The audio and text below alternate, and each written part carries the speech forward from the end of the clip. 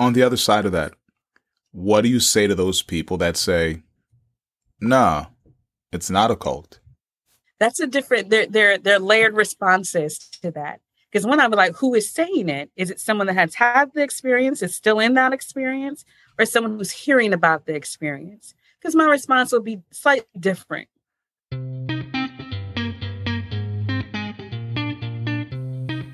Welcome to the Reclamation Podcast.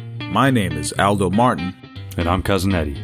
And together, we're going to explore what it's like to be in and leave a religious cult. For more info on the Reclamation Podcast, or to tell your story, follow me on Facebook, Instagram, or Twitter at Aldo B. Martin. But all of it came at a cost, right? Yeah. But now let me ask you this then. So you guys didn't discuss it, but it was obviously like the white elephant in the room. Yeah, very much so. A couple years later, you left. Yes. I like to say that you were a member for 5 years. You say 3, but okay. I mean, there was some time in there. Yeah. There was some time. So then a couple years later, you leave the church. Mm-hmm. What was the response from your family then, if there was one? Because there was no real discussion or conversations or fallouts or challenges, right, during my whole tenure in this organization, the leaving was just similar to how I left the church, that fade to black. It was the same thing, like, oh, do you go to church anymore? No, I don't. And that was it. Because again, like, even though, like, family gatherings, there will always be like a long prayer or several people would pray, or you would be asked, like, it was an honor to be asked to do these things in the family. During my whole time, I was never asked to do that. You talk about right? Like pray for the food or pray for the some food. Mm-hmm. Like, pray for the food. Like, we used to have dinners, family dinners every Sunday. Growing up, and then all of the holidays I would be going back to the home for breaks and Thanksgiving and the winter holidays, and all of the family would come, right? And so the tradition is, like, we have a hymnal and at least 2 or 3 members of the family will be praying, right? You said a hymn note? Hymnal, a hymn. We would sing a gospel song out of the book of hymns. It's what we would do, right? Again, I'm telling you, we had the pastors and the preachers and the choir directors, the organ player. Like, we had the choir in the family. And so it was a place of honor. It was a place of respect and admiration if you were asked to be one of the members of the family that prayed over the meal. It was also like, a rite of passage. Like, you grown now if you get to, like, one of the younger family members get to pray. I was never asked. It seemed like it was never a consideration. So it was a white elephant, but also cautiously held, like not even cautiously held, like not really validated. Like, my faith or my understanding of the Bible, my prayer life was even acknowledged. So it was just kind of invisible. And so when I left, because it's invisible, I don't go to church anymore. Okay, nothing changed in my behavior. It's like I was still, getting my doctoral degree, and we weren't going to stop at that. Like, we got things to do. And so it just never became a topic of conversation, except for when I would be asked to go to church, and I would say no. After I left, asked to go to church, to my sister's church, or when I would just feel so uncomfortable, similar to what we talked about in the reunion show, like there's an allergy now, right? And I was still, like, struggling through that what was so ingrained in my mind, like, any church I go to is not the true church. And I would look for how it wasn't the true church, right? I would look for, oh, there's that, building fund and they're passing the plate again, or they're selling blessings. Like, there'd be so much criticism because of what I had learned to do in this organization. Wow. Thank you for sharing that, because You know, the effects that these things have on our families or our relationship with our families is a real thing. And I think a lot of people have experienced it in different ways. What about your friends? Will they stand their ground? Oh, no. Will they let you down? Hey, yay.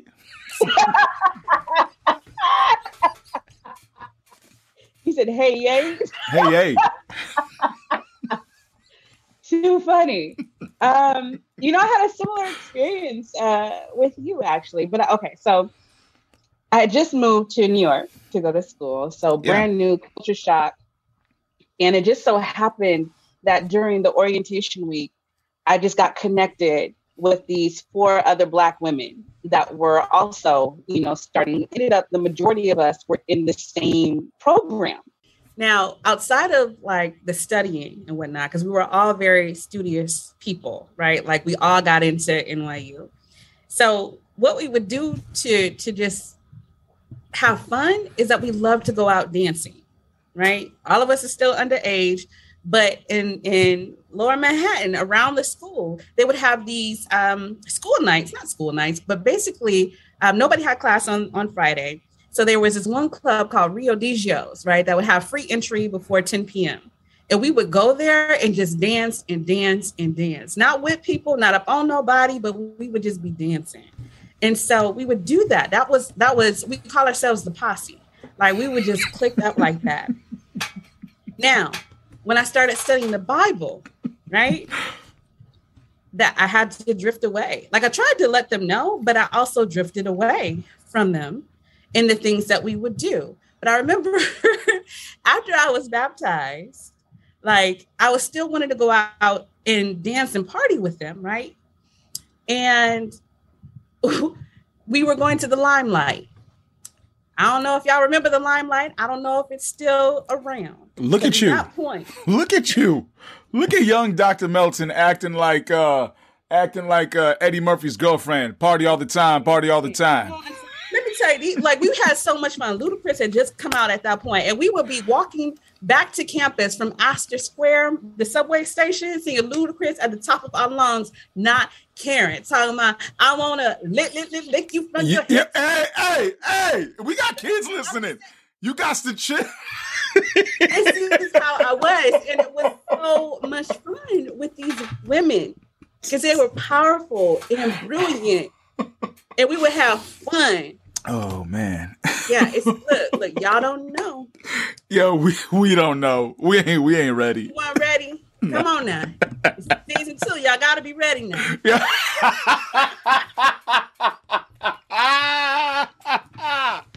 All right now.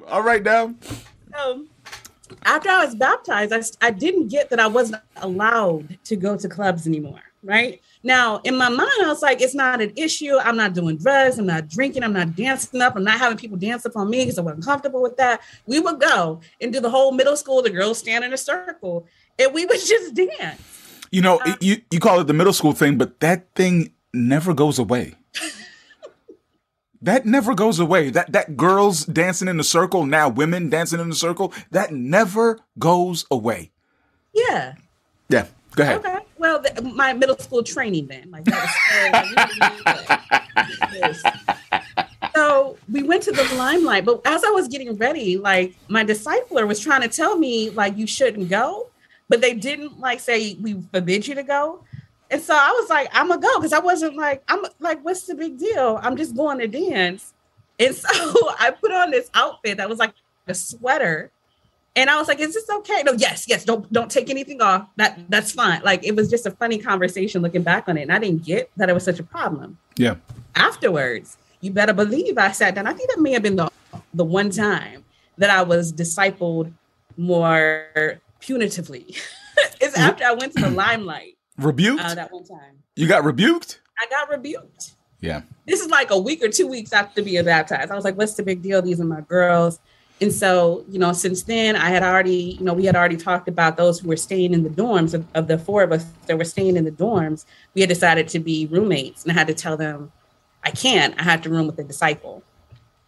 And so that's when the drift started to happen. They didn't necessarily question it. They also didn't really understand it. but I ghosted. I disappeared until my senior year. This is after the Henry Creek letter. And I started to connect with them a little bit more because I wanted to enjoy my senior year with people that have been through the process that could go to the senior banquet that they had, right? I wasn't trying to, like, other folks couldn't go with me because it was us. You know what I mean? And a lot of people had left at that point. So anyway, I left. We all graduated, really kind of stayed loosely in contact. And it wasn't until my mother passed that, you know, we would have like little emails or whatnot going back and forth. But when I let them know that my mother passed, you know, all of them flew out to Arizona to check up on me, to take care of me, sent flowers for the funeral. Didn't know what happened to my mother or anything like that. They just came. And so, you know, in the reunion, Christina talked about bonds being formed. And that is another example of the bonds were there, even though I drifted away and abandoned some friendships. Like, they were true. To this day, they're still true. And they bad, let me tell you. Like, they're doing the damn thing, okay? And so I'm very grateful to still have them in my life, even though, right, I ghosted them. I had no idea about that story. That's I'm impressed because there was a friend of mine who I baptized, and I had left the church. I was out the church already, but he was still in it. And I remember his dad passed away. Mm-hmm. And, you know, I went to the funeral. Now, it was in New York, so it wasn't like I had to travel or anything. So I wasn't doing anything noble. I think I was just doing, what was required, right? Mm. And I went to the funeral, and there were no church people there. Mm. And that had an impact on him. Mm. And he was like, so kudos to these women, whomever they are.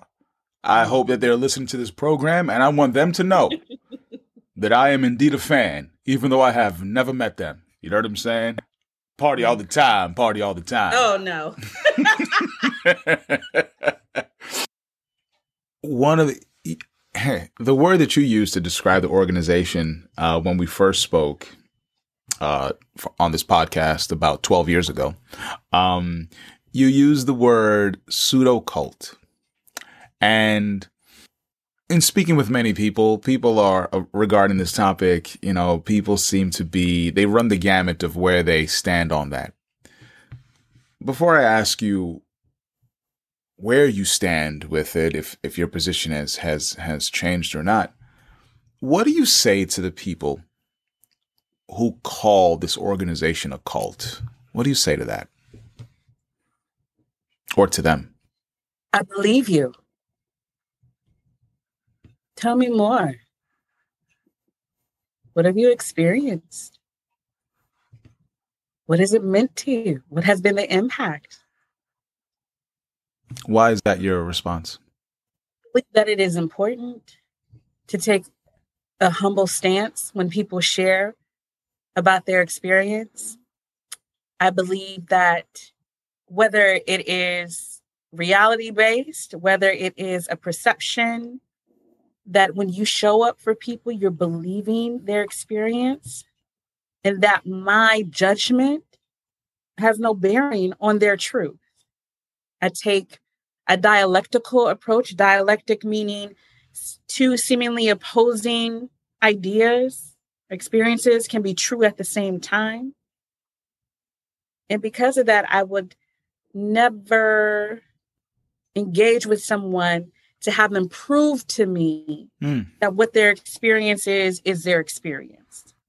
On the other side of that, what do you say to those people that say, nah, it's not a cult? That's a different, they're layered responses to that. Because when I'm like, who is saying it? Is it someone that has had the experience, is still in that experience, or someone who's hearing about the experience? Because my response will be slightly different. So what would it be for the person who's had the experience and says it's not? I would say, okay, that's not your experience. Tell me more. How do you see that it has not been? In what ways does that not fit for you? And that can lead to other conversations about, the impact on their life and so on and so forth. I'll share my experience is not the same. And here's why. The dialectic. What do you say to the person who was not involved and says, no, it's not a cult? I would ask him, well, what is a cult? Because I do believe that that word carries so much stigma around it. It is an emotionally latent word. Indeed. And then people have their own reactions to it. That's about them, like how they locate themselves in this idea of their cults in the world. Oh, I would never, right, get into something like that. Or I could see it a mile away. Can't nobody fool me. If that's the stance, okay. I ain't got to prove nothing to you either. I've been in it. I've had these experiences. Your belief or validation or approval does not matter. So if that's that perspective they're coming from, like, we don't have to agree. Yeah. But can you bear witness to what my experience is? How do you mean that's a relationship?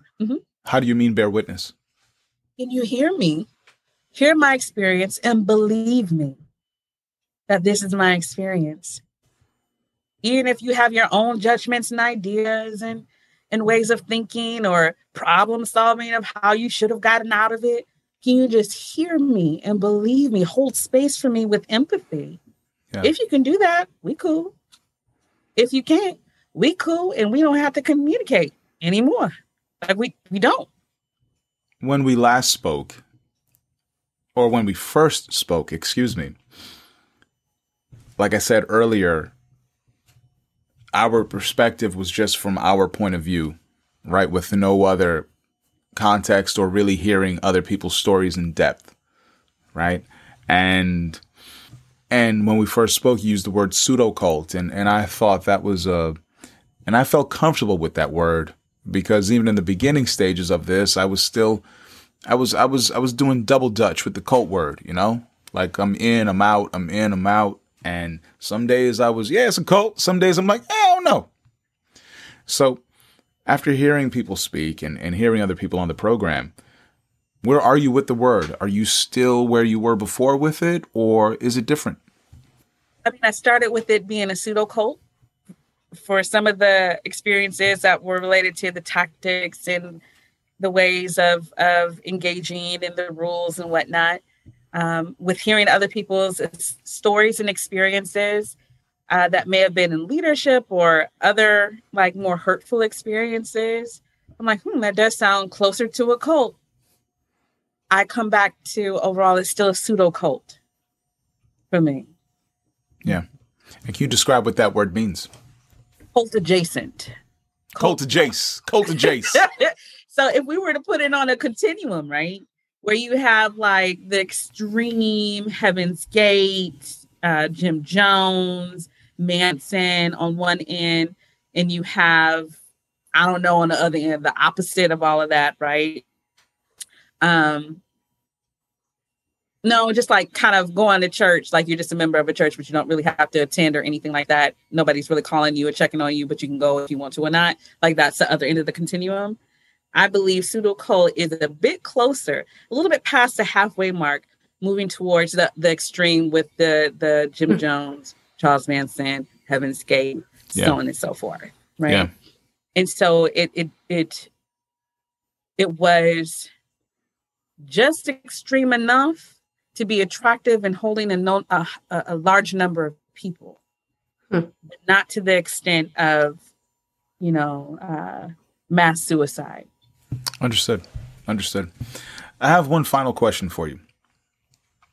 You joined the church as Shelly from Detroit. Way back in the day.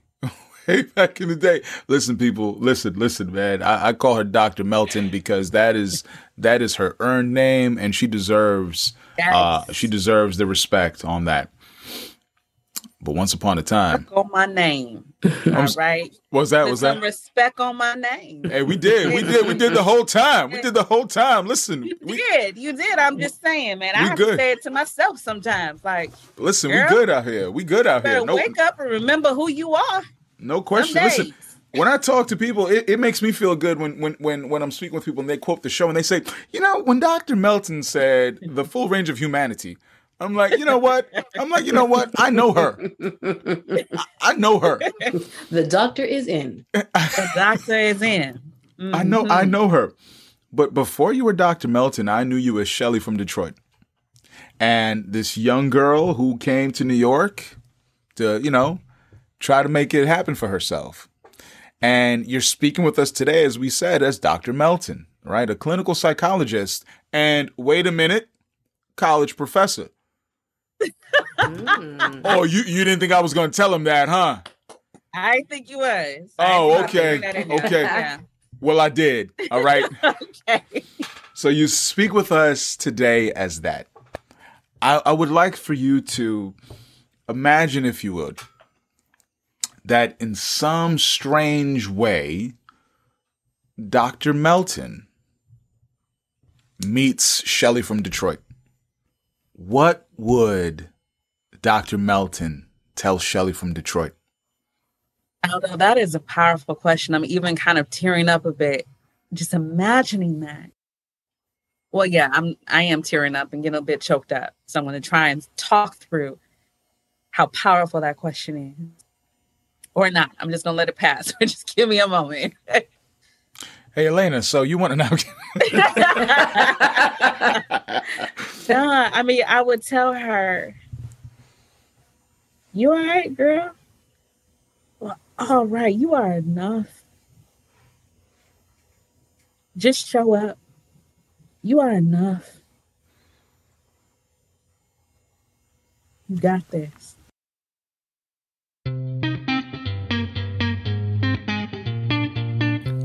Next time on The Reclamation. Or this is wrong, or this is not what God intended, or this is not, it wasn't one day. It was a process of many different things happening to get me to the point where I could leave. But I knew emphatically that to leave the church was to leave all those relationships. You were not the typical average member. No. No? And your podcast keeps reminding me of that. I'm the they. I'm the other. I'm the leader. So Christy was one of the leaders of the organization.